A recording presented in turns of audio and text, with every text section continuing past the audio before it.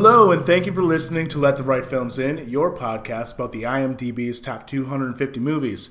I am your host, Tyler Hannon, the door that ties everything to reality. And with me today, as always, unfortunately, Kayla St. Ange, the pair of eyeballs just sitting there right on the plate. How's it going? You chose that for yourself. Why are you acting so dissatisfied? I'm not acting dissatisfied. Okay, anyway, okay. Continue. And with us today is our good friend. We've been waiting for her forever, but she lives a busy life. She is Monica Date, and when she's not recording podcasts with us, she can be found napping in a bowl of milk under the bed. Monica, how's it going? It's going pretty good. Yeah. How's under the bed? Cozy. Okay. Cozy. Have you redecorated the bottom of the bed so you have something to look at? I'm working on it. Okay. I recently replaced the carpeting because that was just a terrible choice. Ugh. Oh my god, that explains everything. I was going to say, you're in the bowl, but the carpet's around you. When you're not looking up at the bed, you're looking around at the carpet, and really... So I took a look at the carpeting and your under the bed situation. It's not ideal. It's not, no. You gotta If you're work on living that. under my bed, it's like a loft bed, so you'd have plenty of space. I could nap in a bowl of milk under the bed. I'm going to try that out. Is that not what you're going to be doing soon? I got to get some milk. We're going to go through a lot of milk. I might have to go back to regular milk. It's just a lot of money on almond milk, It's good for your skin, particularly if you get the goat's milk. That's how Cleopatra stayed young and beautiful. Ooh. See, if only I had a fawn with a labyrinth in the area that, get some goat's milk from... Do fawns give goat's milk? They're like half goat. They're half... Wait. No. Aren't they? No. I think it's like half deer. No. A satire is half goat. Oh. Or satyr, depending on how you pronounce it. I thought it was satyr. Satyr. Actually, that would make sense. Yeah, especially because it was in the animated Hercules movie. So this is how you remember this shit? Yep. That bastion of Greek. I can't pronounce satyr to save my life, but I can totally say Mr. Tumnus all day long. So that's what Tumnus. So if you guys haven't figured it out, we're talking about... The Chronicles of Narnia. and Labyrinth. But before we get to that, Monica, have you watched anything interesting recently? Recently, I haven't been watching many movies, except for a rewatching of Legally Blonde a couple of weeks ago. Yes! Because sometimes you just need a girly pink movie in which all things are awesome and, someone goes to law school. Okay, that is literally one of the most feminist movies of all time, and I fucking love it. I could talk about that movie forever, so we're not going to do that. I will start the petition that, Commander in Chic Legally Blonde 3 needs to happen. We'll forget about Legally Blonde 2, because that was pretty bad. We'll just skip right from the end of Legally Blonde 1 to the beginning of this one. What about Legally Blondes? How dare you bring that up on this podcast in Monica's home? After I invited you in. The Dumb and Dumberer to the Dumb and Dumber that is Legally Blonde? You're thinking of Dumb and Dumber, or the prequel. Yeah, that. God. When Harry met Lloyd. Which, is that just a thing? Is classic 90s comedies coming up with prequel bad things that don't involve the original stars? I don't think Legally Blonde is a prequel. I think it's just they're remember that concept? What if it was two blonde girls and they also did the exact same thing? I haven't made time. I really should have researched Legally Blonde before I came on this podcast. We didn't know. We didn't know that this is what we were getting into. It's true. But besides that, mostly I've been watching TV since everything's coming back. Which means for me that everything is... The previous season is now dumped onto Netflix and I can binge watch, which is my preferred way of watching TV. Oh, yeah. You're so modern. Recently finished Arrow Season 3 because I have a problem. And it's that I'm a little Arrow fangirl. She was very upset that I hadn't watched it yet. Yeah, she texted me and was like, did you watch it? And I was like, no, I haven't seen it. Kayla's never seen Arrow. And then Alicia's behind, too, so I have, none of my Arrow fans are caught up with me. And I'm like, no, I need to fangirl right now. There's things happening. You just have to type into the void of Tumblr. I should. Yes. And then because, though, I finished Arrow Season 3, I'm like, well, that was fun. What else should I watch? The Flash Season 1. Look at that. I did watch something this week. Oh my god. Okay, sorry. Continue. But I'm only halfway through Season 1 of The Flash. But that's what It's as far as I got. It's pretty... I enjoy it. Yeah, it's good. It's well done. It's a little more cartoony, which I appreciate, and I think it's very true to the character of Barry Allen. And it's just adorable superhero stuff. It is. Like, there's still, like, stakes and whatnot and danger and shit, but it's... They have fun. But it's fun. What? Yeah, I watched the first episode the other day. I forgot that I watched it, so... Isn't he adorable? I love that guy because his character on Glee was an asshole, but I really liked the actor. So I stopped watching Glee. It was on the last tail end of me putting up with Glee. That's fair. So, yes. So he's basically playing the same character now. No. Okay, in Glee, he was a super asshole and kind of indirectly... Are there any other kind of assholes? He also kind of indirectly led to the almost suicide of my favorite character. Oh. So, not my favorite person on that show. Understandable. Yeah. But the Flash is pretty great. Yeah. The Flash is great. No, the Flash is amazing, and I recommend it as something just, like, enjoyable if you... It's, like, enjoyable and fun superhero stuff. I know DC likes to go dark and gritty, but this proves that DC can also do fun. I do have to say, I loved at the end of the episode, because I guess I didn't really realize that it was, like, kind of, like, I mean, I knew that they were in the same universe, but then it just, like, pans out, and he's just, like, talking to the guy from Arrow, and I'm like, you're here. Okay. And then I was with my friend Ben, and he was like, we have to watch Arrow because there's a drinking game where anytime he says, like, my city or our city or whatever. You have failed this city. How Batman can he be? So, like, we should try that sometime when I start watching this.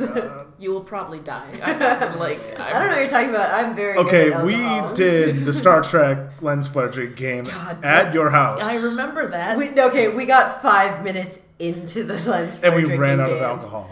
Because we had a single bottle of wine, which isn't enough probably for actually a single one of us. No. We were so young. We were naive. That was so long ago. Wow. Memories, you guys. Memory, all alone in the... Okay, no. And Kayla's cut off. She's sober, but she's cut off anyway. Give me that coffee. Get it back. Clearly, the caffeine's too much for you. Yeah, last night I drank some alcohol and attempted to recreate noises from the It Follows soundtrack in the car. I stopped the car in the middle of the road and told her to get out. You did. She didn't get out. Nope, I did not. Anyway, so... Is that all you had for things that you've watched recently? Was there anything else? There's nothing else that I can think of right now. Though in a few hours I will be watching U of M and Michigan State. No. We don't talk about sports on this podcast. Anyway, so Tyler. Because Kayla didn't watch anything this week. Okay, I watched episode 1 of The Flash, which I remembered. I did actually want to... so Tyler and I... Okay, shut up. Are also very big fans of music. What? And... There are some really good albums out right now. The Church's album, spelled with a V, is very good, and I think that everybody should listen to it. And one of my favorite bands in the entire world, that I am totally not biased for in any way, my very good friends in the band Pentimento just released a new album, and it is insanely good, and I feel very privileged to know them and to listen to their music. So yeah, and on another like weirdly recommended, not a movie thing, the Absolute Punk podcast. Really just breaking the podcast. I'm not breaking the podcast. I told you I was going to talk about all of this. Was this because I brought up sportsball? Yeah. Taking us off the rails. So, you broke through the wall, and now everything's pouring through. So my friends at Absolute Punk, which is one of my favorite podcasts to listen to every week, just reached their 100th episode and rebranded and came up with a new name, and it's called Encore now, and it's really cool. So you should check that out. You listen to other podcasts? Yes. Also, we've talked about Thrilling Adventure Hour on this podcast before. This is really not out of I listen ordinary. to podcasts a lot. Anyway, Tyler, what have you watched recently? I have watched all the things. I think we should talk about the most important one. I swear to God. We already touched on a Ryan Murphy show already, but I really just want to go back to Ryan Murphy. Because Kayla and I are big fans. I hate him. And so we were like, we shouldn't just blindly talk about how great Scream Queens is without actually watching Scream Queens. So we decided to watch Scream Queens, just take in how great Ryan Murphy is. God, okay, I want to throw this out there. It was Kayla's idea because, again, idea. she loves Ryan Murphy. Okay, here's in all of his so gay much. white man glory. Misogyny. Anyway, so it was my idea because everybody was saying that it was really good, and I was like, maybe we shouldn't just like blindly trash this show. I begged Tyler to turn it off 5 minutes in. Accurate. Which he did not do. Nope. Why would you? You were If in we're it. You're gonna give already it a- wet. yeah. Swim. I wanted to get to the horror stuff. I'm like, Guess I'm what? gonna It give didn't happen. No, like There were some freaky things, I forgot that Ryan Murphy's thing is a certain kind of trashiness. Yes. And, like, I can get behind a lot of stuff. I can get into, like, a lot of mindsets. Like, I like camp and kitsch and all kinds of goofy stuff. Trashiness is something I don't really purvey in. I'm just, like, it's just not for me. Like, it's like why I don't watch reality TV, even though I listen to an hour-long reality TV podcast every week. Okay, well, the thing about the trashiness of Scream Queens is that it's literally just racism and misogyny and But the characters are supposed to be bad people. That's just... Look, so... And the first one thing that special happens- girl who doesn't like Starbucks or Ugg boots. The first so you know thing- she's the good one. The first thing that happens is the main character, I have already forgotten her name because it is so inconsequential to me, meets her new roommate, who is a black woman. And the first thing that happens is her being like, oh shit, girl, you're going to join a sorority? I can't believe this. Well, just going on, and I'm like, is this real? Like, is this happening right now? Like, why did you do this? Just embrace those stereotypes. And then, I was like, literally, I don't know. It was horrifying. There's also a scene where Emma Roberts' character calls their maid White Mammy and asks her if she knows about birth and babies. Yeah. No, it's like, because okay. she's racist. I'm just gonna cut in real quick and Monica, say how Mammy makes me so fucking angry. And I'm sorry if you have to bleep that. Yeah. No, not at all. No, we have an explicit tag for a reason. Also, you have more of a right to talk about this than either of us. No, like it's one of those. Oh god, that's whatever minimal bit of like goodwill I had towards Miley Cyrus died when she said, like, compared Kanye West to her mammy, and I was like, I forgot about what that. the fuck? I forgot about that. That happened. That was a thing that happened. And it's like, and we're done. I was hoping Nicki Minaj was just gonna like tear her head off, and She kind of did. it was beautiful. But no, white people should not use the word mammy is the moral of this story. Carry on. Well, I know, like, it's not just the misogyny of it, and which even in parts where he's not making characters who are intentionally bad or whatever, it's still misogynist, like, in certain ways. Like how like I mentioned, how the good girl is the one who's like, I hate all those girls with their Starbucks and their Ugg boots. Well, and it's not even that. Like, okay, so the thing with Ryan Murphy is that he is very easily able to get away with doing all of this stuff because he's gay. But what most people don't understand is that there is a very prominent sect of like white cisgender gay men who are literally just misogynistic trash, and they use their gayness as like an excuse as to why they're allowed to be like that. But they're literally okay. There's a character on the show whose name I don't remember because they refer to her as predatory les. Because obviously, if a lesbian is going to join a sorority, it's just going to be to try and like forcibly sleep with all the sorority girls. Because that's what women who sleep with other women do. They're just predators. The show. One of my best friends is a lesbian who was in a sorority. It's almost like you can't just like categorize people into tiny boxes. Well, didn't you know the vagina makes you evil? That's why he's gay. Yeah. And he also gets away with some of the things because it's like there's a vestige of supposed female empowerment to it because he has this giant cast of mostly women who he gives these really hammy roles to. But it's very surface level and doesn't deal with what they're actually acting. Well, it goes back to what we were talking about last week, where it's like you can have a team of men try and write what they consider to be empowered female characters, but those choices that they make for them are not actually coming from a place of female empowerment. They're coming from like some dude's like warped idea of what he thinks a strong woman is. Mm. So, I don't know. Which is more often than not some kind of fetishistic fantasy. Yeah, it's mostly like, I'm one of the guys too. My dad was a mechanic and totally wanted boys, and I hate all those other girls. Like, that's not And then on top of that, like, but yeah, I may be in like these boyish clothes and, covered in engine grease, but watch me take a shower and put on a bikini and suddenly I'm hot. Yeah. I took my glasses off and now I'm hot. Like, let your hair down. Yeah. So, basically the gist of this whole tangent is that I fucking hated Scream Queens, and I will literally destroy Ryan Murphy one day. Even like, and even besides from all that stuff, like there's a certain level of trashy campiness to it, and like over the topness where it's supposed to be ridiculous, like where Ariana Grande, who dies in the first episode, whatever, I don't care. She, I guess maybe I'll put a spoiler warning on that. I don't care. But like as she's dying, the funny thing is instead of calling 911, she's trying to type out a tweet for help, and then he stabs her and she dies. But just kidding, she comes back to life, hits enter, and sends the tweet, and then she dies. And it's like just that's kind of what that show is that kind of over the topness. I just don't. It's not for me. It doesn't work. Like even outside of all the other problematic stuff, just the style of the show is not work for me. Yeah, like I mean, but Ryan Murphy, isn't he like 50-ish?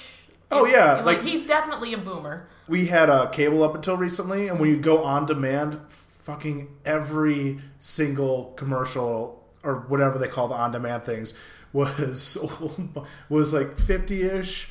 White, gay, bald Ryan Murphy interviewing one of his female cast members and talking about how much he loves her and how much he was glad to give her like this role. Here's the thing. He's talking about Lea Michele, and I'm pretty sure they actually hate each other. Yeah. So, okay. Well, he also talks to Jamie Lee Curtis, who the best parts of this show... Even her parts don't work, though. Like, she's sleeping with a young Lee Curtis so much. Well, once it hit that point, it was working less well. But God, I love Jamie Lee Curtis. She's not like it's not. There's nothing. I wanted to like the show. I wanted to like the show just so I could watch Jamie Lee Curtis in this thing. That's fair. No, like, I think my thing is though that he's obviously a boomer and very disconnected with actually how youth people work. Mm-hmm. You know, them young folks with their Twitter and. So, yeah, of course Ariana Grande's not going to call 911. She's going to tweet it, because that's what the kids do these days. She was also texting the killer standing right in front of her. There was that, too. Ooh, I don't know. Who was, by the way, he was holding his phone upside down, and the messages were green, even though they both had iPhones. Like, it's fucking basic research, okay? I'm also... I don't know, like, the show... Like, I'm just confused by the show, like, because is it supposed to be commentary? I think it's supposed to be, like, satire. Everybody loves it, and the next show I'm going to talk about is the same thing where I don't like it, but a lot of people do, and it's just not for me, clearly. Yeah. Let's move on from Scream Queens before this devolves into me just frothing at them now. So the other show that I visited because everybody freaking loves it, and I just don't get it, is The Walking Dead. Yeah, I tried. I tried with that one. Did you watch the season premiere? No, well, I tried back when the first... I got through halfway through the second season. I was just like, dude, this sucks. I got most of the way through season 1 when I tried, and I tried. I gave it a fair shake. No, but it was just too boring. It's very much, how do I put this? It's a dad show, if that makes sense. Yeah, like it's the kind. But millennials love it. It's a dad show for the zombie generation. Yeah. It's like, to me, it's like everyone you know from high school thinks it's like highbrow art. Like, that's the kind of vibe that I get from it. It's kind of like the same way that everyone you know from high school thinks Olive Garden is hot cuisine. Yes. Okay, Kayla's parents. Oh my god. They listen to this. Well, I think my mom listens to this. I'll take it out. And it wasn't her. No, it's fine. It's fine. Oh, so The Walking Dead. So the reason I bring it up is because the most recent season premiere happened. Mm-hmm. And I was talking to a friend of the podcast, Gabe, and he left to go watch that. And it was like the number one hashtag on Twitter for like 3,000 hours. I was like, you know what? Give it another shot. And granted, dropping in on the season premiere of a show that you haven't watched in 3 seasons is probably not the best way to dive back into a show. But even from a aesthetic, like even from a base level thing of it, it was really dumb. So it had this thing where you didn't know what was happening. It dropped you in the middle of this plot to get rid of all these zombies or whatever. And it would flash back to when they were like things that were happening before this. The flashbacks were all in black and white, which I thought I'm just like, wow, that is like, it's so you know it's in the past. Oh my god! I'm just like, are you kidding me? Black and white flashbacks. I thought we gave up that trope in 92 or in high school. Like this is another case. I commented on something the other week where I'm like, I feel like this is something I would do if I made a movie because I don't know what the hell I'm doing. This is something I would totally do as a total amateur when I was 17 and had nothing better to do with my life. The dialogue is just overwrought and silly. I wish I had it in front of me. It was just... Carl, everything's bad again. Stop wandering off. I've never seen an episode of The Walking Dead, by the way. It's just so overwrought and silly. It's like, Carl! just like, it thinks it's commenting on like the state of man. Like, oh, I thought it was a good man. It's like, have you ever been a good man? Whoa. Carl! It's just so silly. All I know about the show is that everybody hates Carl because he gets into shit all the time. And like the music was just super overwrought and silly. It was just it was just like Scream Queens, where I was waiting to get to the horror stuff. I'm like, you know what? The 5 minutes of good, like possibly good horror stuff is not worth the 55 minutes of nonsense. Isn't that like the whole thing on The Walking Dead that like nothing ever happens and it's just them on a farm? It's so boring. And I'm sorry for everyone who loves that show, but Norman Reedus is not pretty enough for me to like sit there and watch it. I don't even get that. He has an appeal. Like, I get the appeal, but it's not enough for me. Yeah, maybe I've just only ever seen him like looking like a fucking hobo in The Walking Dead. I'm a straight dude, to be fair, so yeah. Well, okay, you have seen Boondock Saints, right? No. Oh, sweetie. Is that on the 250? No. It's not? No. It's not? No. Actually, really? That doesn't surprise me now that I'm thinking about it. Yeah, fair. It's not crime drama enough. Monica, I have a terrible thing to tell you. What? I didn't like Boondock Saints. No, I understand that though. It's one of those good bad movies. You either like it and you really like it, or you don't like it. Willem Dafoe is weirdly magical in it. William Dafoe is magic in that movie, and then you get Norman Reedus with an Irish accent, which is nice. All right, that I could probably deal with. He does kind of still look like a hobo, but I think that's just the Norman Reedus thing. It's like a tattooed hobo, or are they the ones with the tattoos? Yeah, they're the ones with the tattoos. I saw like a really at the video store I used to work at. I saw a guy who was like trying to do those tattoos, but he was like a scrawny like trailer park boy. Yeah. So it was comedic. That admittedly is one of the big faults with Boondock Saints, is along with movies like Fight Club. The fan base is the worst part about that movie. The fan base is awful. Yeah. So getting to things I actually liked that I watched this week, I saw Sicario. Sicario is great. Oh my gosh. So it's the latest from Denis Villeneuve, the director of Prisoners and Enemy, the Jake Gyllenhaal beat doing acting stuff. But he has a really interesting style. His movies are always gorgeous. I forgot to look up the cinematographer's name, but the cinematographer he usually works with is incredible, and I'll get to that in Sicario as well. And they're also always very serious and are making a very obvious point. And it's like obvious, but it works just because his movies are so artful and beautiful. And this is the one with Emily Blunt, right? Yeah. Fuck, I love her. Oh, yeah. The thing is. Yeah. Oh. So the thing is, not about Emily Blunt, about the movie. Oh, okay. So Edge of Tomorrow was Emily Blunt being a badass and just her kicking ass the whole time, and also Tom Cruise was there dying hilariously. So Sicario looks kind of like it's going to be the Emily Blunt kicking ass thing, but it's not. The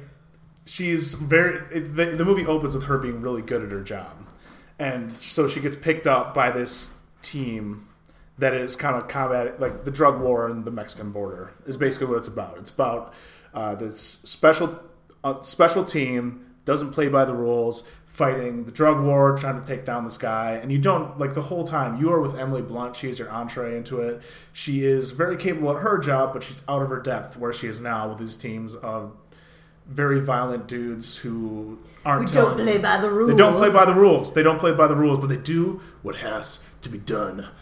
And so the whole time you're not sure what's happening. You find out everything with her, which the way I'm describing, like when you put it out that way, that's where the movie doesn't work quite as well, because I don't love everything about that. There are definitely some things to talk about in that movie that we won't have time for here, involving race and gender and all that. Which I imagine that's mainly where my complaints come from, are very like race and gender based, and just that. Yeah. The way the movie, the way they framed the story, and particularly Emily Blunt's character's journey in that story, is very disrespectful, I think, of her character. I'm still puzzling it out. I haven't seen it, but it's kind of sounding like it was like, special white girl, please fix this problem in Mexico. No, that's not at all. Not okay, at good, all. because that was like what I was getting from what you were saying. No. The whole point is that like you think she is going to be like she thinks it's she's not The Blind Side. Okay, no, good. you think she's really good, but she the most of the movie is her not knowing what's going on and being out of her depth and kind of getting dragged along by this team. And just trying to figure out what the goal is. Cool. Okay. And, good. Yeah, like, it's a little more nuanced. Than yeah. that. No. Like the problem with the movie is, it's like this team of American white dudes, and it shows how bad it is in certain parts of like Juarez in Mexico where the drug trade is happening. Part of the point of the movie is that we're no better. Like the Mexican drug trade, it's easy to make that look bad. Movies have been doing that forever. Like. Just kind of, and also just public consciousness, the news, everything. The movie is kind of about how Americans are just as bad and how we enforce it and how we started it and how everything they learned from us is basically a quote. You mean like when we went there and installed the drug cartels Yes. that we're currently fighting now? Yeah, that's basically a quote from the movie, is that they learned everything from the Americans. So it is a fraught movie. Did you see it, Monica? Or no. Not to call you out or anything. No, my one of my really good friends saw it. The Okay. one who I actually originally saw Pan's Labyrinth with. Oh, nice. And we wound up having a long discussion about Yeah. it. And he's like, "Do you mind if I spoiler it?" So I know everything that happens. And no, it's a very fraught movie. And even as I was leaving and I had the rush of the things that were done really, really well in that movie, I was thinking I need to go have some discussions about this to discuss some of these things, or to like watch or listen to other people discuss these things, because like just dealing with the subject matter of it is obviously very fraught, and he doesn't clearly paint us as the bad guys. It's just everything sucks. It's kind of the point of the movie. It's like everything sucks. Everything sucks today. Yeah. Everything sucks today. But so it is. I definitely want to delve more into that and how it portrays people. I will say Benicio Del Toro is incredible in the movie. Is he ever not incredible? I'm sorry, my friend Kate, who is mostly gay. Yeah. I will put this out there. She is actually married to another woman. Yeah.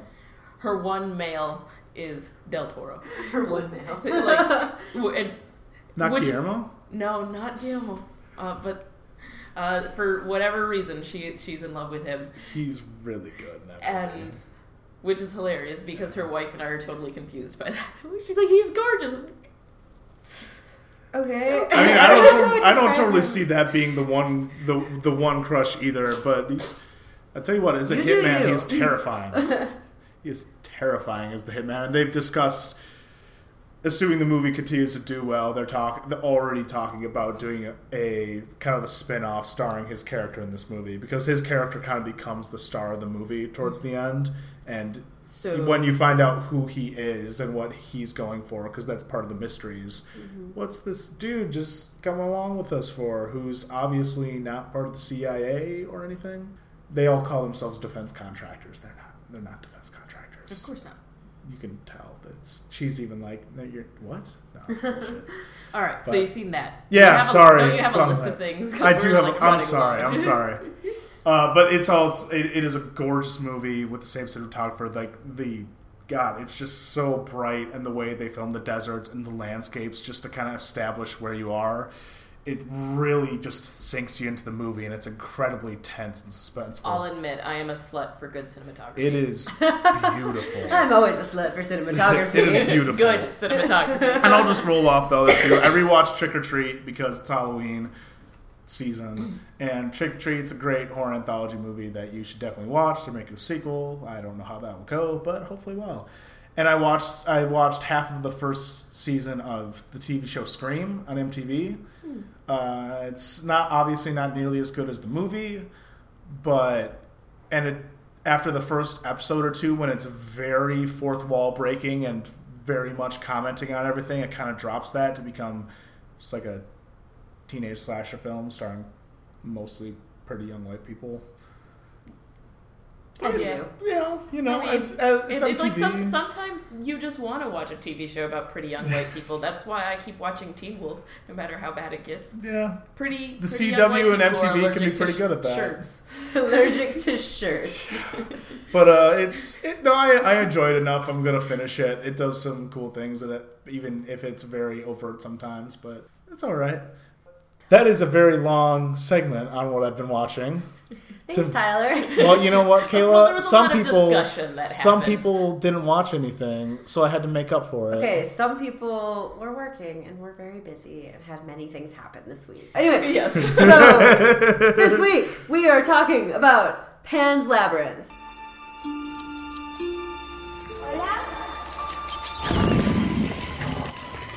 ¿Sois vos? Soy un fauno, vuestro más humilde súbdito, Alteza. La luz os engendró por todo el mundo. Vuestro verdadero padre hizo abrir portales que permitieran vuestro regreso. ¿Prometéis obedecerme? Haréis todo lo que yo os diga, sin cuestionarlo.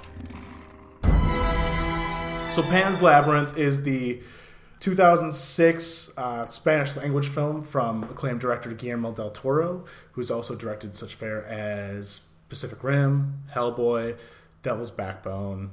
A lot of people like him. He's pretty good at his job. Pan's Labyrinth debuted at Cannes in 2006 and came to America in 2007. It was nominated for 6 Academy Awards, and it won the ones for Best Art Direction, Best Cinematography, and Best Makeup. Not surprisingly, those all kind of really make sense. I know, weirdly. We might touch on that. But it received acclaimed reviews back then in 2006, 2007. Everybody had it on their top 10 lists. Wikipedia and other sources make a point to have a list of all the lists that Pan's Labyrinth was on. Yeah, this movie, generally, everybody loves it. How do you feel about it, Monica?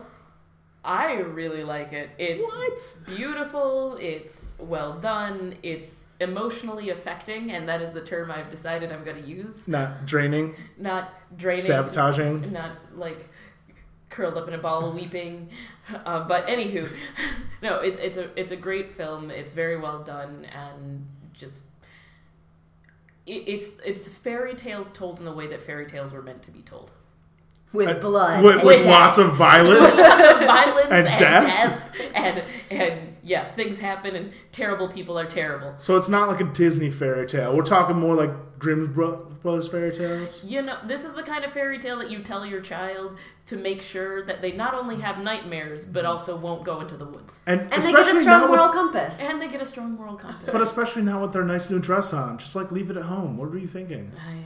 You know, that has actually always confused me. Like, why didn't she just wear something else and then come back and put the dress Because on? kids are dumb. Yeah. Oh.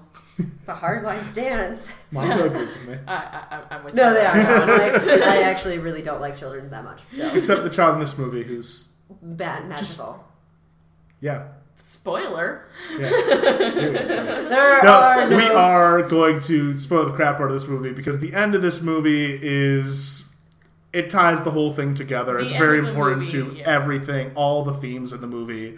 But it will take something away. If you somehow have not seen this movie or have not heard what happens at the end of the movie, why are you... First of all, it's incredible that you're this far into the podcast. But also... It's October. It's the perfect time. Go experience Pan's Labyrinth. It's probably on Netflix. And go, like... Yeah. Go do that right now. No, but come back. Yeah, come back to this. And listen to all the other podcasts. And just tell us how great we are on iTunes. Oh, that's... I'm supposed to do that at the end. It is not time for that yet. So... It's okay. You can plug that shit whenever. Thank you, Monica, for supporting me on my podcast. Am I getting fired again?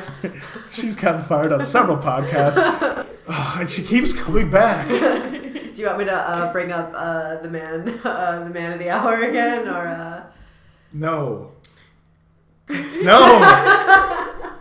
So all right, the movie. Labyrinth. It is a fairy tale. It is all these things. Kayla, there were some specific things you wanted to talk about that were related to Pan's Labyrinth. Yeah, okay. So, Chris Evans is beautiful. How? That's not fair. That's not fair. You have to at least have an organic reason to come up with that. I didn't last That was week not either, but organic. Anyway, Anyway, all right. So this movie is, like Monica said, deeply affecting. And there are parts of it in particular. Monica had mentioned beforehand the power of femininity, I think. Femininity. Monica had mentioned before the power of femininity in this movie. And that was actually something that I hadn't really thought. The last time I watched this movie was a while ago. Like, I think this is actually the first foreign language movie I ever watched when I was like 14 or 15 with my friend Amanda. And like when I was 14 or 15, I wasn't really thinking about that. But rewatching it and reading up on it, yeah. So if you have a point on that, to elaborate. Yeah, well, the power of femininity really comes through in this movie. Del Toro has touched on it in other films as well. Like, everyone likes to cite Pacific Rim as a great example of a strong female character who is actually a strong female character and not some kind of male fantasy version. Yeah. But in this one, there's a lot of male power being thrown around in this film. You've got the Captain as our villain, who's just violent. And he is so horrible. I just remember being shocked by that. I have so much to talk about. The evilest stepdad. He is the evilest stepdad, yes. I have so much to talk about his character, though, so I'm just going to slide past it for now and just make this point. Smooth. So you have him as this violent fascist dictator in this teeny little portion of Spain, which is currently in the process of going through a fascist rebellion. Fascist versus socialist, yay! And then on the other side of the male power spectrum, you have the guerrillas who are in the woods rebelling against this captain and working as part of the resistance. And the point of like the power of femininity in this is neither one of these two male powers is effective in any way. They get into skirmishes and there's always losses on both sides. And it's always like a zero-sum game. Neither is particularly good at their job. Yeah, neither. They would literally, without Mercedes, they would literally be fucked. Because, like, she's the one that brings them the food and the medicine. And the doctor. And the doctor. Yeah, Mercedes is the one keeping the rebels alive and somehow also managing to keep the captain alive because she's, like, his head of household. So, all that. And again, you already said spoilers, but at the end of the film, the people who actually make an impact on the world are the women. And the doctor, to some degree, too. I would argue that he... Yeah, well, kind of. His death is so sad. I forgot that happened. Yeah. But like his impact is more minor, and it's more like an impact on individuals rather than on the world. But the people who manage to change this world in the movie are always the women. The little girl's mom, who's Carmen shows up with her daughter Ophelia, and they show up, and that instigates a change, which is what sparks the beginning of the movie. Yeah.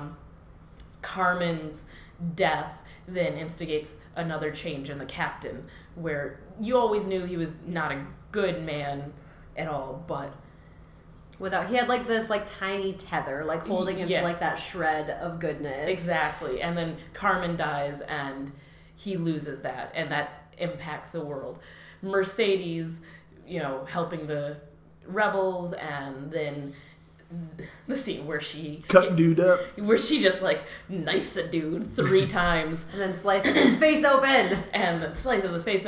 Mercedes is a badass in her own very quiet way. Well, I think that's another interesting point, is that so much of the film is like kind of women quietly suffering. Because, like, Carmen is not happy, obviously, and she knows that, like, she's very ill and that she shouldn't be traveling, but she does it anyway because she tells Ophelia that she doesn't want to be alone anymore. And Ophelia, being a tiny child, doesn't understand this because she's like, well, you had me. Like, I don't understand. And, like, Mercedes, like, her brother is fighting off in the woods with these rebels, and she knows that there's, like, a huge chance that he is tortured to death by this crazy man. And obviously, Ophelia loses her mother, dies ultimately in the end. Well, dies, ascends, whatever. I don't know. But, like... We'll get there. Yeah, it's so, like, there's this very powerful statement about how, like, women are the ones who get things done, but it's also a powerful statement about how women have to suffer the most throughout. Yeah, but I think it also shows the resiliency of the women, because they are the ones, like, they put up with the suffering to a greater degree. For sure. And then, but then once they reach their breaking point, you know, the whole mama bear thing totally applies here.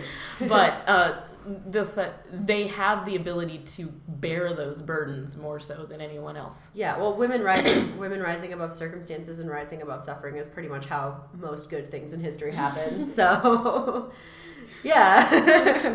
You hear that, Ryan Murphy? The vagina's not evil. Fuck you, Ryan Murphy.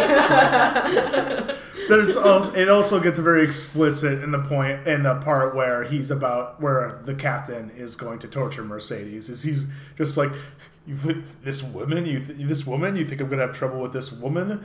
And then she explicitly says, like, yo, what did she say again? That's how I was able to get away with it for so long. That's right. Because you thought of me as just a woman. Yeah, it gets very explicit in that moment, and it does feel very earned because love it.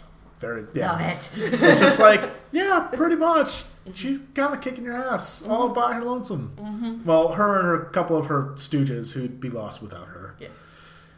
Yeah. Well, there's like the little kitchen ladies who are helpful in their own way, but yeah. I mean, it's really awesome to see a movie like this from such an acclaimed director. And, like, Guillermo Del Toro is often one of my examples of, like, good male ally. Mm-hmm. And I feel like he often makes, in all of his movies that I've seen, a really decent point of making sure that all of his female characters are, like, actual rounded out characters with hopes and dreams and thoughts and etc. And it's just really nice to see that. Agency, yes. Like, in Pacific Rim specifically, like, Mako is the perfect example of this. Like, Mako takes control of what she wants to do. In the end, she's the one that, like, saves the world, basically. And what I really, that's another point I want to make, is that a lot of what happens in Guillermo Del Toro movies is, like, the male character deferring to the female character, specifically in Pacific Rim. That is what happens, because Riley is just like, hey, you're the mastermind behind this, I just have to fall over. That's also all I have because to do. Charlie Hunnam is so boring. I wouldn't say that. He's he's so pretty. I'd even say he's Chris Evans pretty. Thank you. I want to say, though, like, really, I didn't do it organically last week either, because okay, Tyler got up and left, so Monica and I run the podcast now. But yeah, so another thing. The wrong way. The bar's that way. Another thing that I really wanted to talk about was so the ending. I'm pulling up my chair, sitting down again. So another thing that I really wanted to talk about is that there is kind of a debate about the ending of the movie, whether she dies and this is like her afterlife, whether she was actually a princess. I think that's kind of the least interesting part of it. Yeah. Does it matter? No, it doesn't matter. But what I wanted to talk about was, because people ask about this all the time, is that when asked about it, Guillermo del Toro just has a very simple, poetic explanation for it. Soren Kierkegaard quote that says, "The tyrant's reign ends with his death, but the martyr's reign starts with his death." And I think that the essence of the movie is about living forever by choosing how you die. So there are so many deaths in this movie, and they all have, like, very different effects and impacts. So when the captain dies, for example, he tries to do the whole watch smashing thing to be like, tell my son when I died, but because fatherhood is carrying on his family name is the most important thing. I seriously don't get that, but anyway, that's a whole other discussion. Again, I have so much to say about the Captain, so we'll have to... We'll save it on the Captain. So that's very much like his death marks the end of his like tyrannical reign, but also it marks kind of the end of his like existence in the universe, because when he's remembered, if he's remembered at all, if anyone brings him up, it's just going to be, oh yeah, that man was horrible and we killed the fuck out of him and it was awesome. He lost, yeah. And like I think that's really what gets to him the most, is like he realizes that he's been usurped by like this woman and this child, really, and that his son is never going to know him as like this heroic and amazing man that he like wanted very badly to be. Because regardless of like how terrible of a person he is, like that is what he wanted most, was to be like a strong father figure for his son, which doesn't excuse anything that he does at all. No, but he wanted to be a hero, and I think that's part of like the evolution of his character, is that his final act, like living act, was not to smash the watch and tell his son like how great a man I was, but to shoot a little girl in the stomach. Yeah. Well, and I think that's also an interesting thing, because so many movies you have people who very badly want to be heroes, and it's about their journey to become a hero. And I think it's interesting to see that go the opposite direction, because obviously it's not enough to just want to be a hero. You have to have like a goodness inside of you, and you have to have a willingness to want to help people. You can't just go around shooting people for hunting rabbits. You got to show it with your actions. Yeah, you have to actually do good things. Like you don't just get to claim that you're a hero and then be like, well, this is my legacy now. Like you have to prove that you're a hero. It's kind of, we talked about Hercules a little bit earlier, and it kind of goes back to that, where he had to prove that he was worthy of being a god. The spirit of Hercules is in us all. But yeah, so the contrast to that obviously is Ophelia's death, where she sacrifices herself for her little brother, even though like it's like her shitty step. Well, like, the baby's not shitty, but it's like this little brat she doesn't even know. Well, it's like this. It's like the spawn of her evil stepdad. Her mother died giving birth to this baby. Like she really has no reason to feel like an emotional attachment or like care about this baby. Like it would be really easy for her to just like stab the baby and be like, all right, give me my kingdom. But instead of that, she refuses to even prick his finger to give any of his blood. And so when she dies, like that's the flip side of that. Like the path to being a hero is not so much just like reigning over things. It's just in small actions and small steps, like of things that you will do to prove yourself worthy. Well, Ophelia did promise to take care of the baby from the beginning. Like the scene where her mom says like, oh, why don't you tell your brother a story, even while she's sitting there pregnant. Like, and Ophelia lies down and puts her head on her mom's stomach and tells her little brother that she'll always take care of him. Yeah, and I mean that's very poignant, especially when you know like what comes later. Is like again, like there's really no reason for her to love that baby like she does. So I guess I mean, like it's a part of her mother too. Yeah, and I feel that's more how she sees the baby, is like this is. She calls the baby her brother from the very beginning. She addresses him as hermano every time she tells him a story. And there was supposed to be even more of that. Like there was supposed to be more of her telling him the fable within a fable about like the story of a dragon and all this stuff that she was telling her brother that they had to cut. But that sucks. That does suck. We still got an element of that though, especially when she asks him. When she asks her brother not to kill her mom, basically, and it's like, she's pretty, and you'll like her. It's like, oh, that's just ripped my heart right out of my chest. And she's sad. And I think, actually, the whole thing about the mom being sad and that Ophelia not understanding it, I think it was a really interesting view of seeing adult depression from a childhood point of view. It was very poignant, and it was a small, like, just that little bit in a movie, and it stood out to me, too. It's just... Emotionally affecting. Yeah, there's a lot of depth to this movie. Even in this little moment, you see that. And I had briefly, so we actually kind of talked about this a little bit last night. I was like, you know how sometimes like child actors can ruin movies? And I was wondering, like, when we see like a foreign movie, is the actress actually a good child actress, or can we just not really tell because we can't understand the language? But like as I watched it, I was like, that was such a dumb thought to have about this movie, because she's amazing, and just like the way that she portrays the character and the way that she goes through this journey is It's very real. Like, yeah. I think the main problem that we have with children in movies is that the movies are written by adults, and so they write children as little adults rather than writing them as children. Guillermo Del Toro just has like a really great understanding of people and humans, and it shows in every movie he's ever done. I love Back whenever... to Pacific Rim. Even though the little girl in Pacific Rim technically didn't really have any dialogue besides "Mommy, Mommy."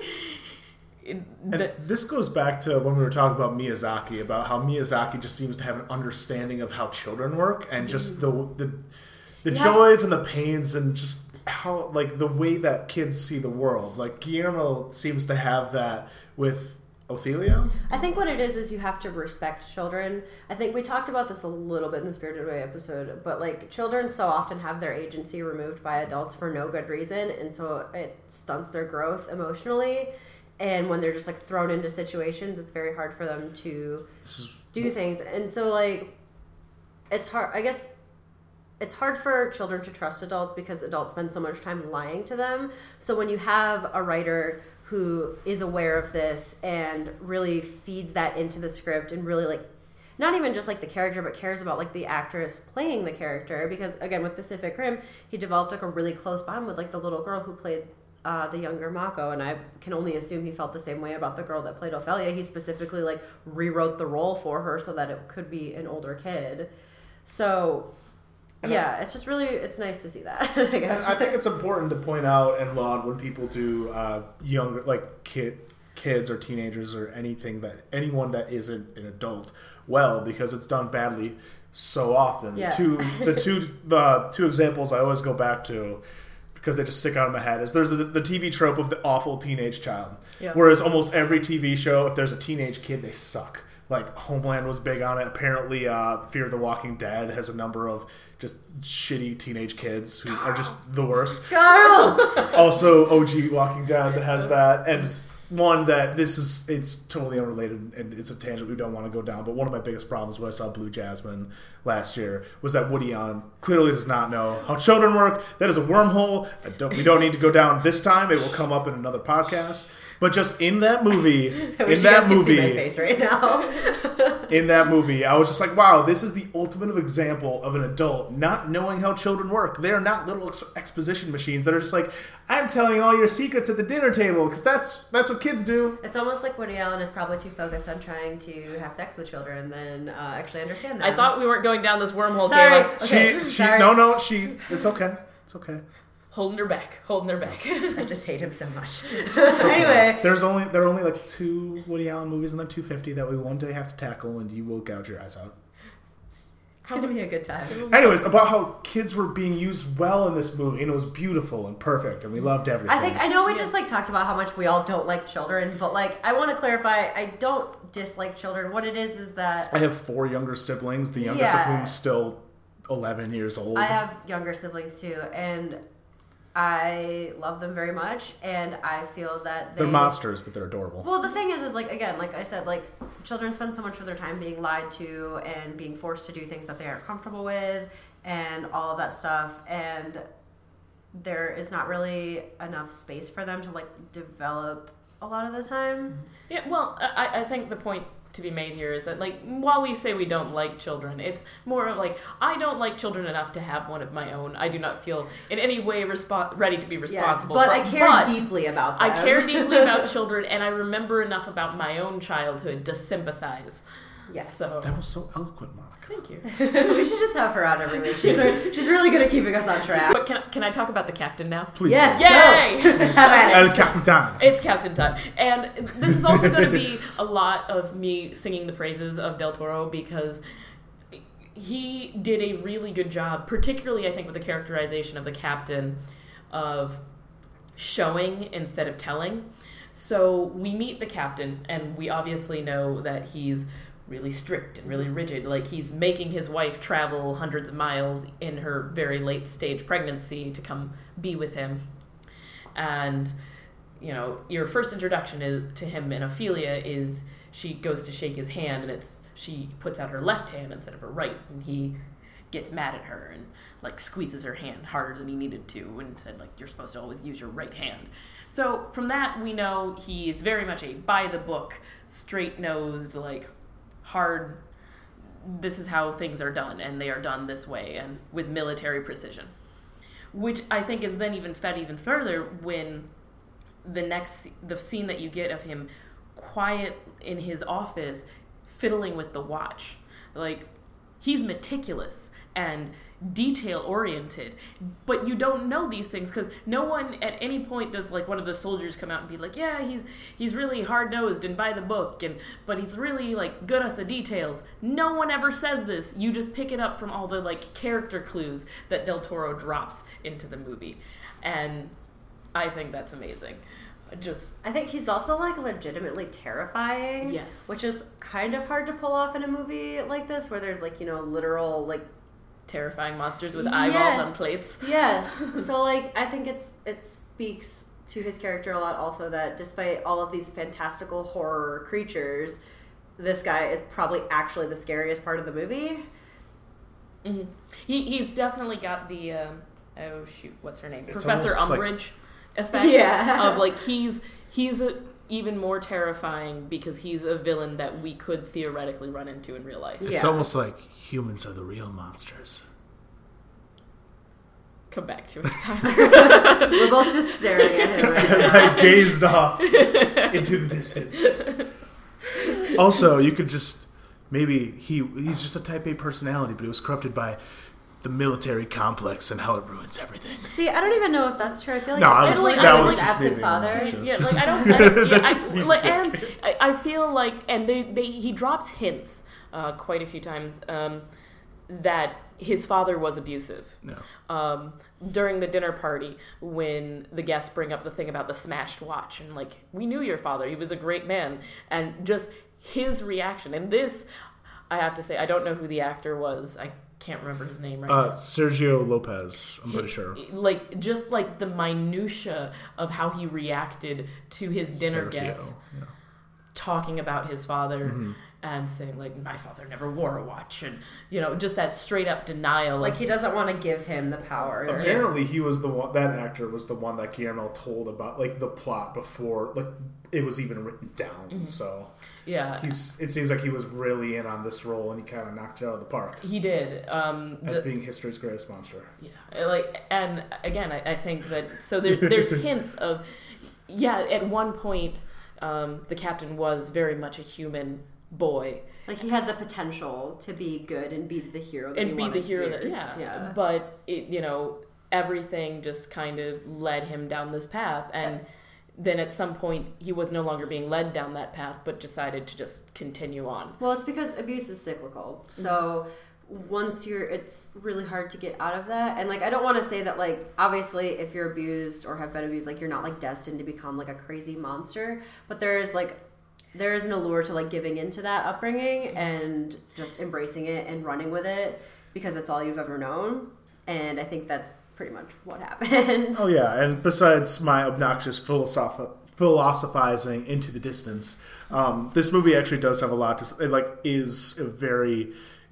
this movie that is a parable is a great parable on the kind of just like the human condition and how we treat each other and how we affect each other and how that then we develop into being a child that's such a certain way and how we can become the adult that we become, and how... Or the monster. Yeah, or the monster that we become. Well, what's good about this movie is that it's so layered. Like, there's legitimately so much happening in this movie, even though it looks like a pretty straightforward, like, fairy tale thing. That's what I was just going to say. It's a pretty simple movie, but there's just... It's quilted in patterns of 3, according to the director. So.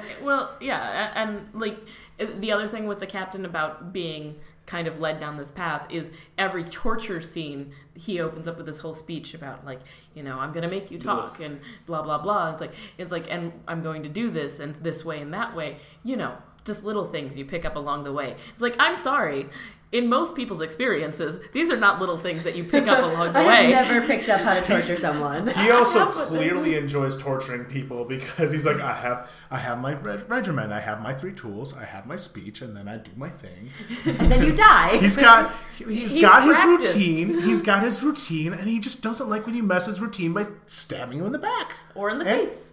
Or in the chest. God, I just remember being like 15 and watching this movie and watching him sew his own face back shut. Oh my God, yeah. I cannot. I've seen like gory movies and I've seen horrible shit, but like something about that is just so wrong. Oh, and this movie that has so much depth and like just understanding of children and human emotion also has some of the gore or some of the most traumatizing violence you'll see because he doesn't turn away from the violence. He's like, I'm going to show you the effect of every gunshot, of every knife wound, of mending the knife wound, of I guess the only thing he doesn't totally show is when our leading lady gets shot in the stomach. You don't actually see her get shot in the stomach, but then you get the hand of the blood. Yeah, well, you know what happens. And then the other violence that you don't see is you don't see the mother die during childbirth.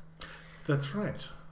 I am a big fan of that, actually. Yeah, I feel like, I again, that's had like a not real thought about it. reverence for like the female characters and the child characters Yeah. and everything. So you have all these men blowing each other to pieces, but like the violence towards women is often off screen.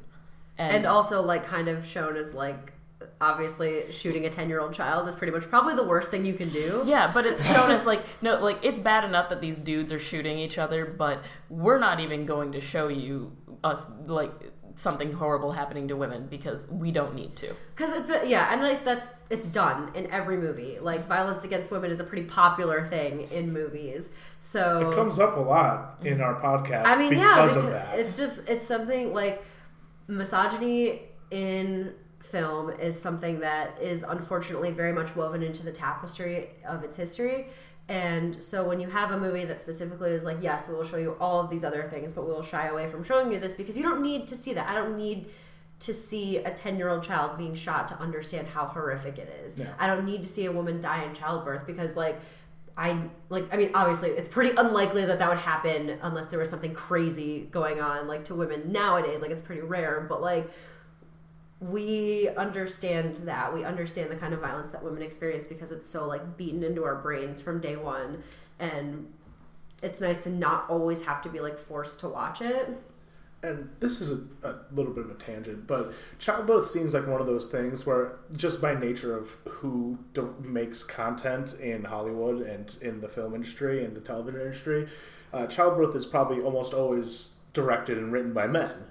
And it seems like one of those things where maybe, or they almost definitely, they don't have the perspective on how it actually works. It's almost like women having sex in movies a lot, where it's clear the guy, it's always from the male perspective. Like, I kind of wonder if, I don't know, because I don't know anything about childbirth or having babies, but it seems like that might be one of the things that gets represented poorly. I don't actually know. That's not something people talk about. Almost anything to do with women's bodies and women's sexuality is represented poorly, specifically because it's still considered taboo. And we touched on this with the whole Blue Valentine, train spotting, all of this other stuff, where it's like, you can show a woman being murdered in a million different ways horrifically. You can show a woman being assaulted in a million different ways, and, like, that's fine. But the minute it's like, well, this thing that happens to all women, like childbirth, menstruation, having sex, like, that's, like, not allowed. Mm-hmm. So yeah, you're right, you're on the right track there. And it's really disheartening in a way because so many women have the wrong ideas about, like, their own bodies and, like, the things that happen to them. I had, like, come back from the feminist tangent. Sorry. We're going too far. Sorry. The point is that Del Toro has done, like, a really good job of it, like, again, with the whole being a male ally, and he's doing it well, and it displays itself very much in this movie. Yeah. I know I had one more thing I wanted to say about the Captain, but I think I lost it. Like, he sucks. The Captain sucks. Yeah, and that the Captain is an amazing villain, very well written. That's what makes this fairy tale work so well, is you have this really the most villainous villain you could ever have. But the thing about him that's also good is that at no point does he feel unreal. Yeah. I think maybe that was it. Yeah, Like, and we touched on that with yeah. like his background and all that. Yeah, where- but like he's still a human at the end just of the barely. Barely. monstrous human.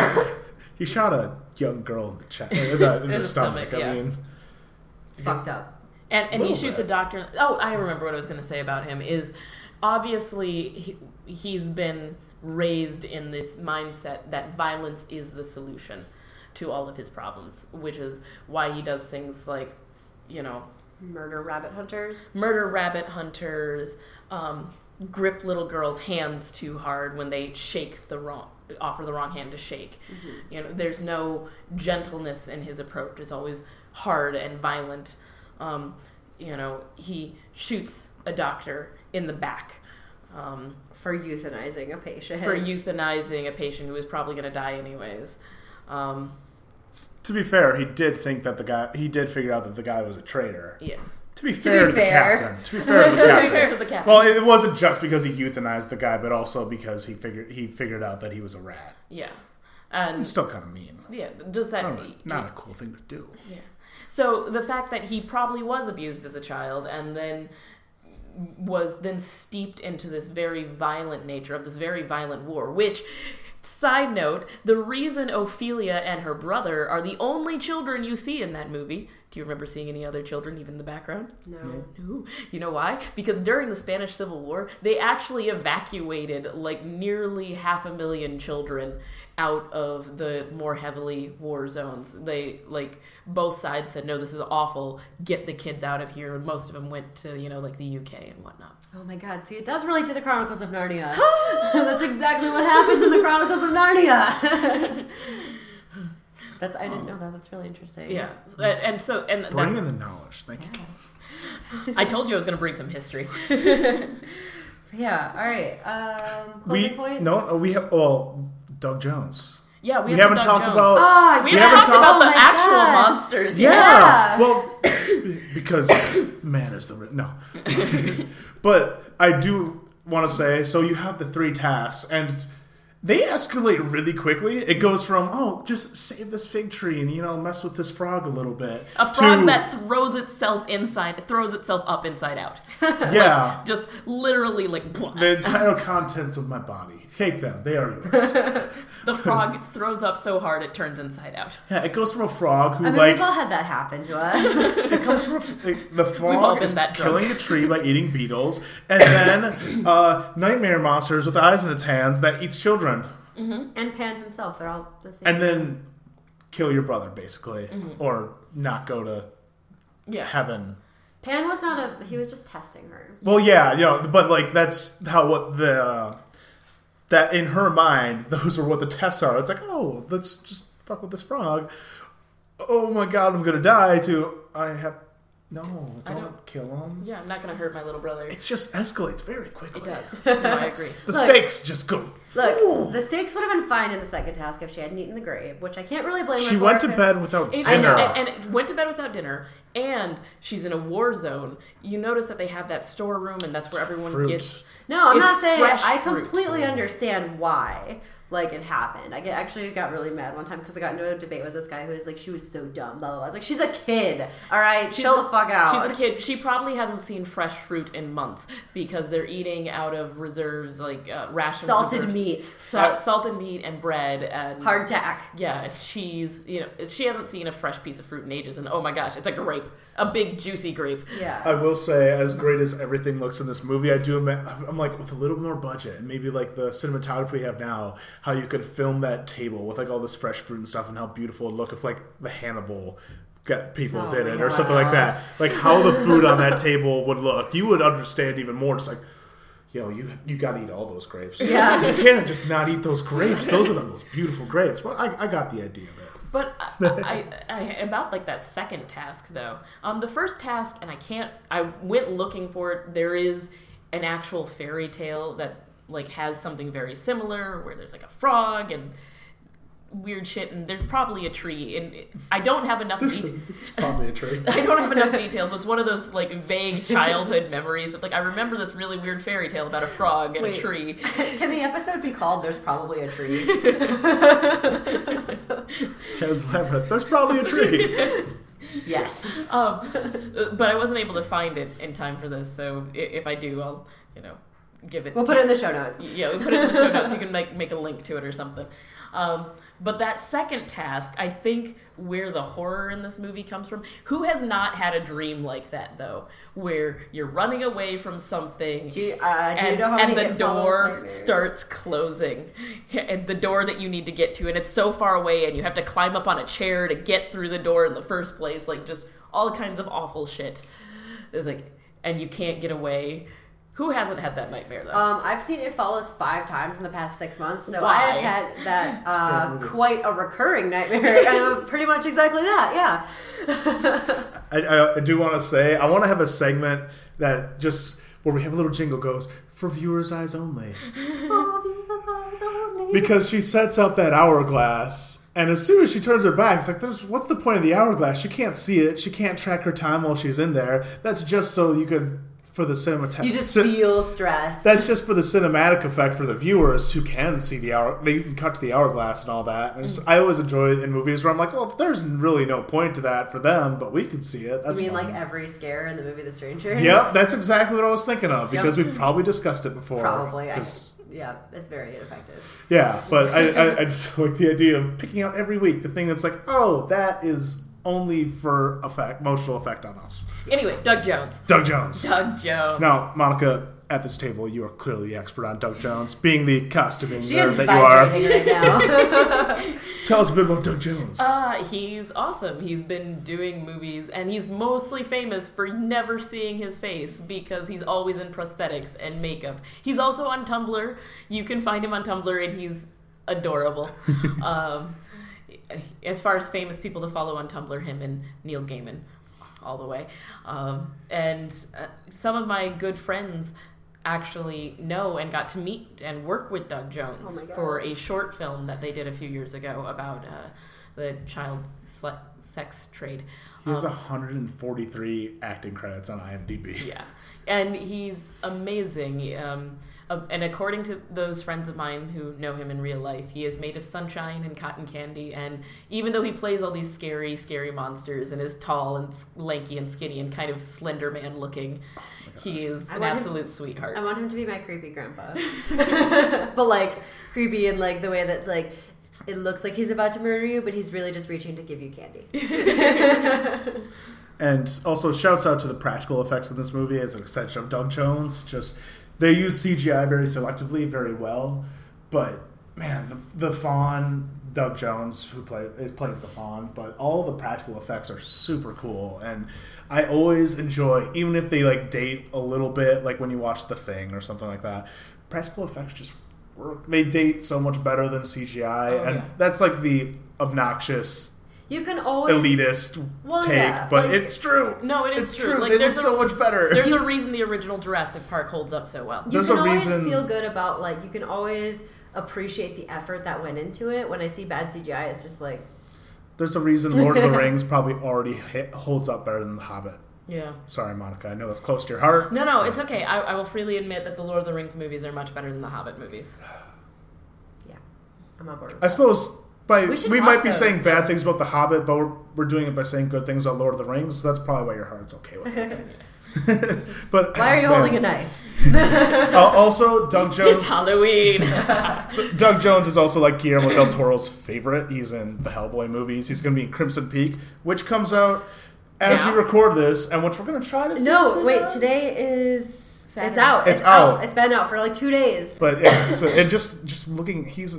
like 143 credits, and you just look through. He's in Crimson Peak. He's in The Flash, Falling Skies, The Strain, Arrow. Let's see, there's more here. Oh, now a bunch of things I haven't heard of. He was in Sons of Anarchy as a prison guard. Uh-huh. He was on Comedy Bang Bang. He's in Legion so much stuff. He's one of like the demons in Legion. Of course. He was known for being Billy, the dead guy in Hocus Pocus, because it's Halloween and I can't get through a Halloween thing without saying that's him? Pocus. Yeah, that's him. He's the dead kid who like cuts his mouth open. He had his lips so shut. He cuts his lips open and to like yell at the witches. That's Doug Jones. Holy crap. Oh my god. And if you follow him on Tumblr, sometimes he puts up Throwback Thursday pictures of him on the set of Hocus Pocus with like Bette Midler and whatnot. Oh my god. We should watch that. He was in Men in Black 2, adaptation, an episode of CSI. Yeah, so Doug Jones is just incredible in every way. We love him. Nerd hero, Doug Jones.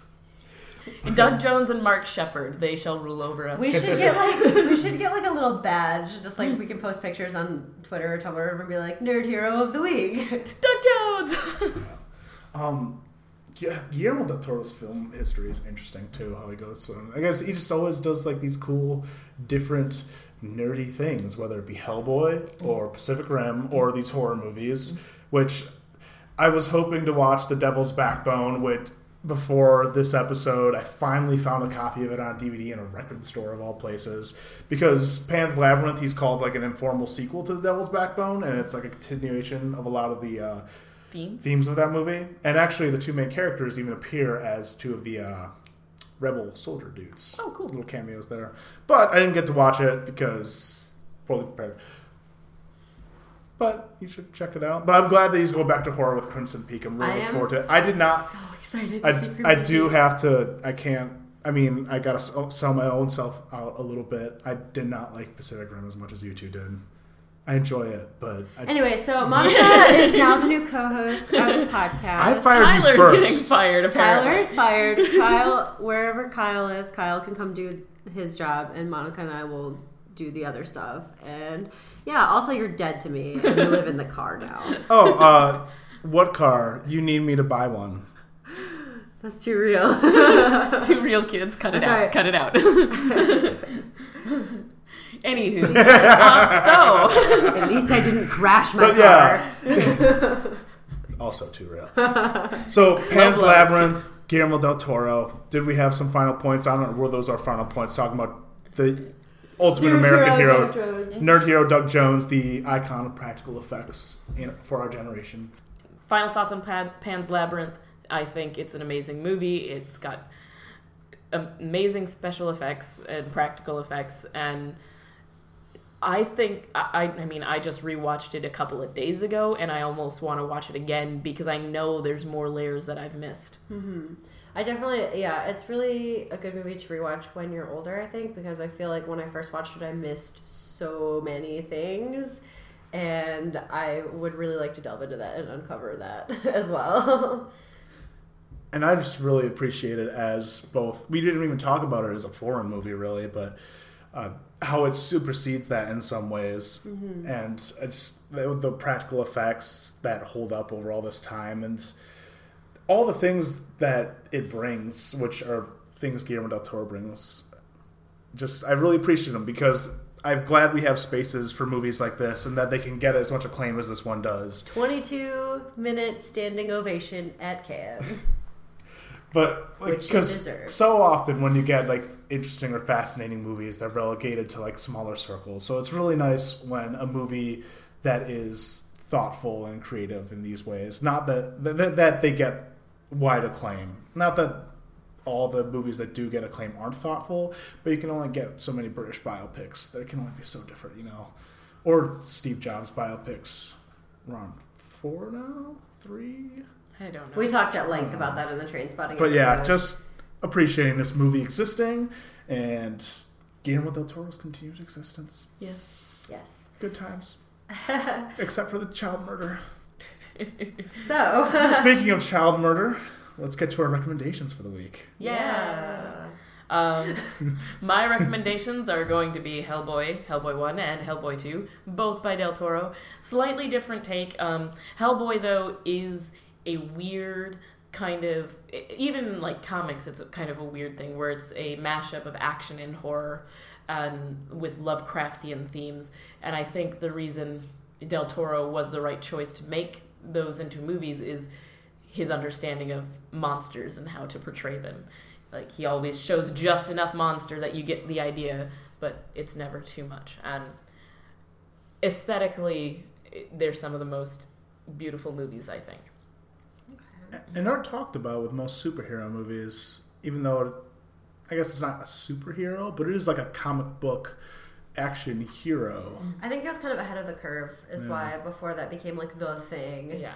Really, the Hellboy movies, I think, came out a little too early to really ride the wave of superheroes becoming mainstream. Which is a shame, because they probably would have done even better. I know the first one is really popular. The first one's good. The second one isn't as good, and I feel it's because Fox and Marvel kind of were pushing for a PG-13, because that's where you want your superhero movies to be, is a PG-13. And if Del Toro had been able to take it full R-rated, the Golden Army would have been vicious and beautiful.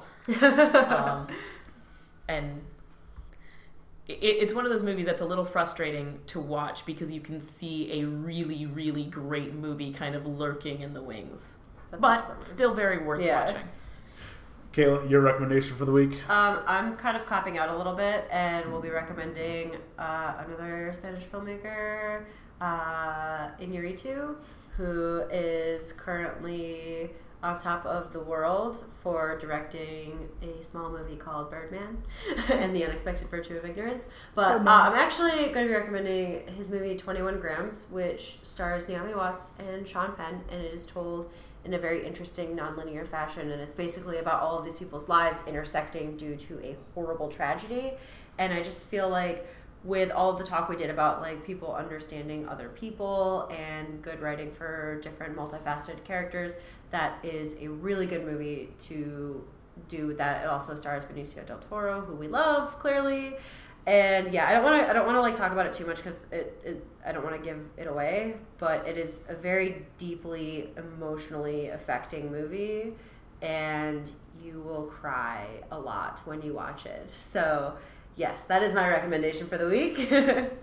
My recommendation this week is very related to Pan's Labyrinth and Guillermo del Toro. It's actually a movie he produced, and you can see a lot of his influence there, or a lot why he would be interested in this project. It's The Orphanage, a Spanish language horror film from 2007. From the way it looks, which is beautiful, to the content, to the movie's content, it is very similar in how it's at times terrifying, but also incredibly emotionally resonant. There's a lot of depth to the characters, which you don't always get in horror movies. A lot of times, even if you have some character involvement going on there, they're kind of just tools for the horror. Whereas you really relate to, I don't know how to pronounce her name, Belén Rueda? Anyways, the main actress in this movie returning to her childhood home, this orphanage. This was another movie. When it ended, I was just shattered. I just felt broken. I was just like, I was just signing up for a cool horror movie, man. I wasn't expecting to cry. God, just wait till you actually watch The Devil's Backbone. Good luck. Which I'll probably be doing sometime in the next week, because I'm feeling all the Guillermo del Toro things going. It's going to be a week of Guillermo. Oh, can I cut in with one more recommendation? Please cut in. Because it is Halloween time. It is and Halloween time. We love us some Doug Jones. And we love us some nostalgia. Hocus Pocus. I mean, come on. If you haven't seen it, you haven't had a childhood. For real.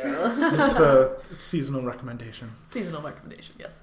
Kayla, it is time for your trivia. I actually have kind of two trivias this week, because I did want to point out that Guillermo del Toro wrote and translated all of the English subtitles himself, because he really did not want the studios to handle it and basically butcher his vision. So that's really cool. But the actual lighter and more fun trivia that I have is that Stephen King attended a screening of the film and sat next to Guillermo del Toro. And according to him, Stephen King was like squirming when the pale man was chasing Ophelia. And he said that seeing King's reaction to that was akin to winning an Oscar, which is awesome. And my trivia of the week is, we mentioned how this is a Spanish language film, and that the IMDb 250 actually has a better than expected representation of certain foreign films, mostly by certain directors, as we've mentioned, all the Kurosawa and all that. Mm-hmm. In terms of the languages spoken, most films on there have a variety of languages, because all you really need is one sentence in Spanish, and you could say there's Spanish involved. but 217 as of now movies on the 250 have English as one of the languages in the film. Now that doesn't mean they're all English exclusive, but you can safely assume that a large number of those are going to be mostly English, and then maybe a couple other languages involved, which means there are 33 movies in the IMDb 250 that don't have any English in them. And I'm not sure if that seems like a lot or not much. It doesn't seem like a lot if you consider like how many movies are made outside of America and outside of the English language. I should say I can't tell if I expected more or less or fewer. Based on our researching of the diversity of the IMDb Top 250, or rather the lack thereof, I am not surprised by this. I'm kind of like... That's what I'm saying. I almost expected fewer. Yeah, like, cool, I guess. When you consider how many of those are just Kurosawa films and a couple others, it doesn't leave a whole lot on there that don't involve English at all. Yeah. Which is too bad, because when you get something... That's the thing that I do. Like, if you're one of those people who refuses to watch subtitled movies, like, I'm sorry, but you suck. Unless you have, like, a condition where you, like, can't read subtitles, that's fine. But, like, if you're just like, why would I watch a movie that's not in English? Like, you are missing out on so many good movies. I subtitle even my English movies because I try to at least not let my French skills atrophy completely. So I will turn on French subtitles on English movies just so I can like read the French while I'm watching English movies. Monica's a better human than all of us. I should do that with Spanish. I'm rusty. I have a little trivia. Ooh. Go for it. Because why not? And this is historical trivia. Monica's so prepared. Again, better person than us. I'm probably going to I wouldn't go that far. Pronounce the name of this, but it's a Guernica, which is a painting done by Pablo Picasso during the Spanish Civil War. Heard of him. Little artist. And he did it in response to a bombing of the city of Guernica. Actually a village in northern Spain. The Germans and Italians bombed it on behalf of the Spanish fascist, because it's a civil war. Let's call our other fascist allies to bomb the shit out of our, own country. And Pablo Picasso did this big, beautiful black and white painting, and it is currently on display in the United Nations. It's beautiful. It is. But I think that's all we have this week. Yes. I mean, we could go on talking forever. So anyway, if you have any comments or questions, or you just want to talk at us, you can email us at ltrfipod@gmail.com. The fastest way to get a hold of us besides that is to contact us on Twitter, also at ltrfipod. We have a Tumblr page where we will put the show notes and like various posters, and I'm actually going to be starting to write like kind of a weekly slice of life blog, just kind of about us and like what we're doing, so that you can feel even more connected to us.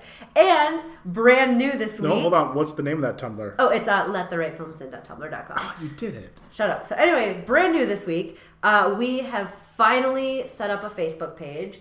Tyler spent a long time working on it. It looks great. It's good. We might do some paid advertising at some point. Page. Not sure yet. Well, the logo is nice and everything. Anyway, I'm sorry for trying to compliment you. It felt backhanded. It was, okay, whatever. Our friendship is now broken. It's over. Go on. But anyway, so you can find that is facebook.com/lettheRightFilmsIn. If you would like that page, you can leave a review, you can write on the wall, you can share our posts. That would really mean the world to us. You guys are great, and we appreciate you listening. And if you are so inclined to follow us on all social media and deal with how ridiculous we are, you are a saint. You can find our episodes on SoundCloud every week, or you can subscribe to us on iTunes, which is, judging by listening to other podcasts, it's the most important thing that you could ever do in someone's life is to review their podcast on iTunes. Please review our podcast. If you care about people, you subscribe to their podcasts and review them on iTunes. This is what I've learned, is that there's nothing else that matters. This is what the internet tells me. And on that note, Jurassic World is a horrible movie and always will be. And we will see you guys next week.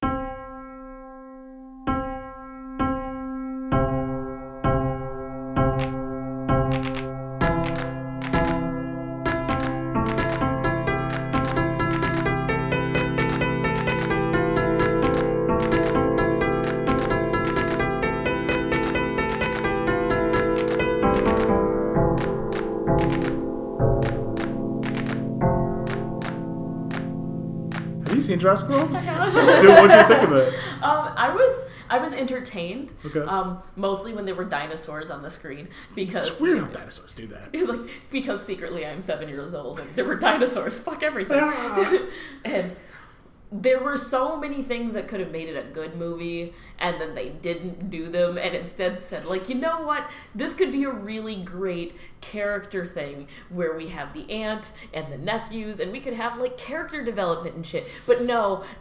Instead, we're going to make it all about how this lady realizes her life is empty because she works really hard and doesn't have babies. Yep. There's this really Also, Chris Evans is pretty... We're done recording. It's He's done. the wrong Chris. That's the wrong Chris. Carl. Dude,